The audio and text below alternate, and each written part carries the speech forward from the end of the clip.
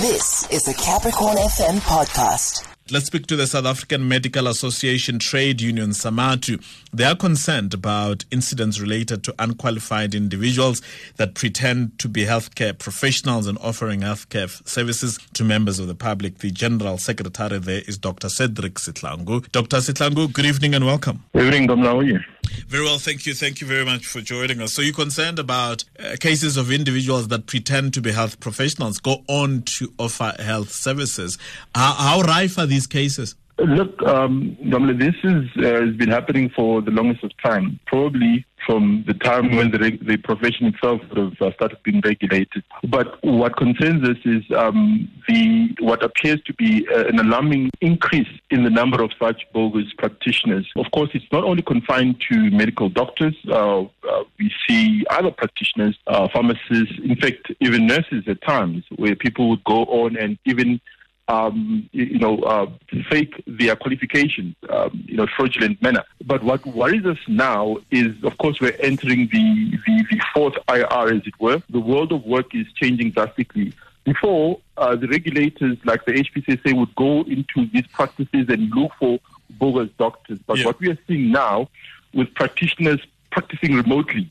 So you can actually get a script from a doctor who is far remote from where you are and take that script to a pharmacy. So you can see the danger that now arises with the new way of doing things. Actually, as you say that, you can consult online.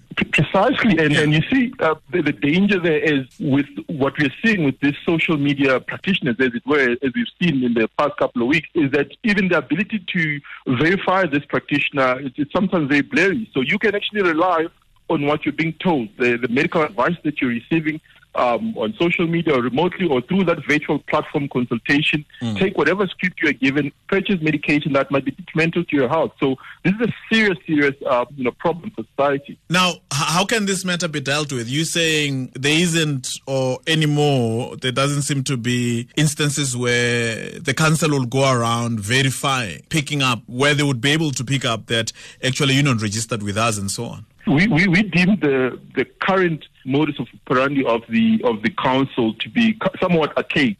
It's still stuck in an era where a practitioner will be in a four-walled infrastructure or building where you go physically to consult. So they have their own assessors, or you could call them investigators, who might go just to verify if a doctor in block X in the building Y is indeed a doctor.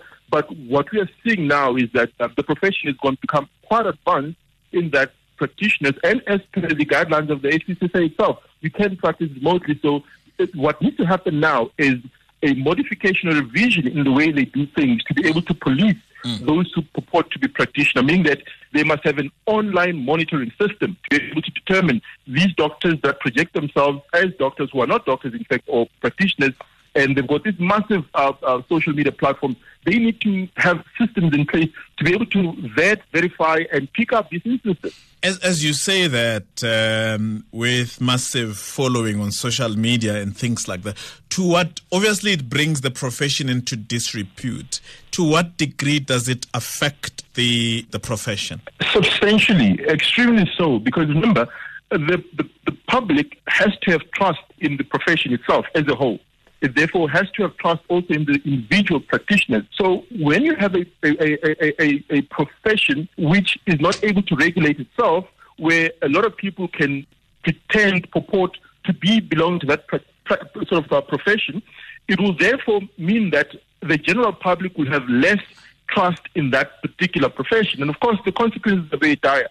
Because then what will end up happening is, because you can't trust your doctor, then you'll rely on alternative means of getting health care, which might in itself delay, proper health-seeking behavior. And you might find people presenting with very delayed, sort of diseases when it could have been picked up earlier by virtue of people being now reluctant to approach, the healthcare system. So one of the possible solutions you're talking about there is that it should be mandatory for a registered professional to display their credentials, and making accreditation information easily accessible to the public? Almost immediately, if you're gonna interface with any member of the public, our view is that should be part of the standard requirements. That even before you do anything, your registration is clear and categorical, whether it's on a social media platform or any platform for that matter.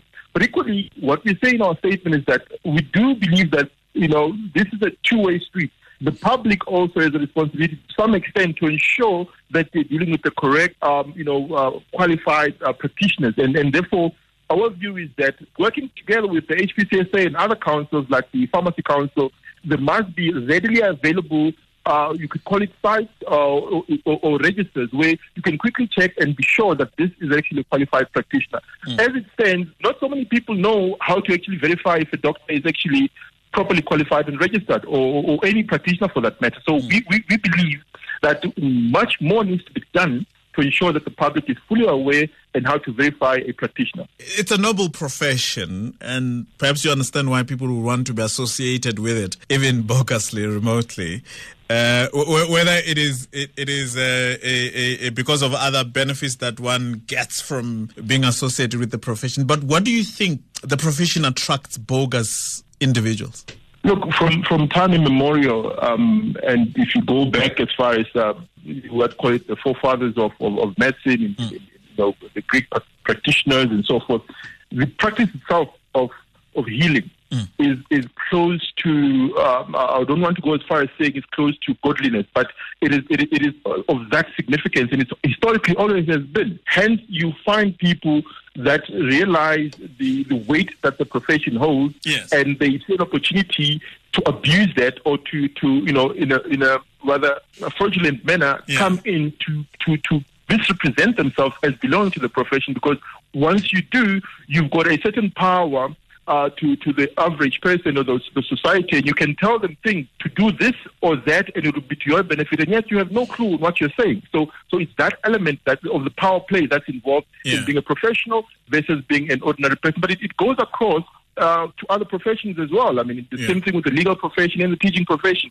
You always in society have a slightly, a much more power base than the ordinary person. Because for that reason that you just gave, I thought it should have potential to dissuade someone from playing in that profession. Because while you have this power, you have the power to tell someone things that may actually cost them their life. And therefore, I'm going at what penalties are there when someone is found to have fraudulently practiced and so on, to dissuade someone from actually playing in this field.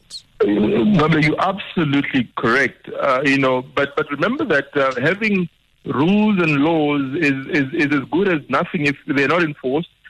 Because there's actually criminal consequence for misrepresenting yourself as a practitioner belonging to a particular profession which is regulated. For example, the Health Professionals Act would actually criminalize anyone who purports to be a health care professional when they are not.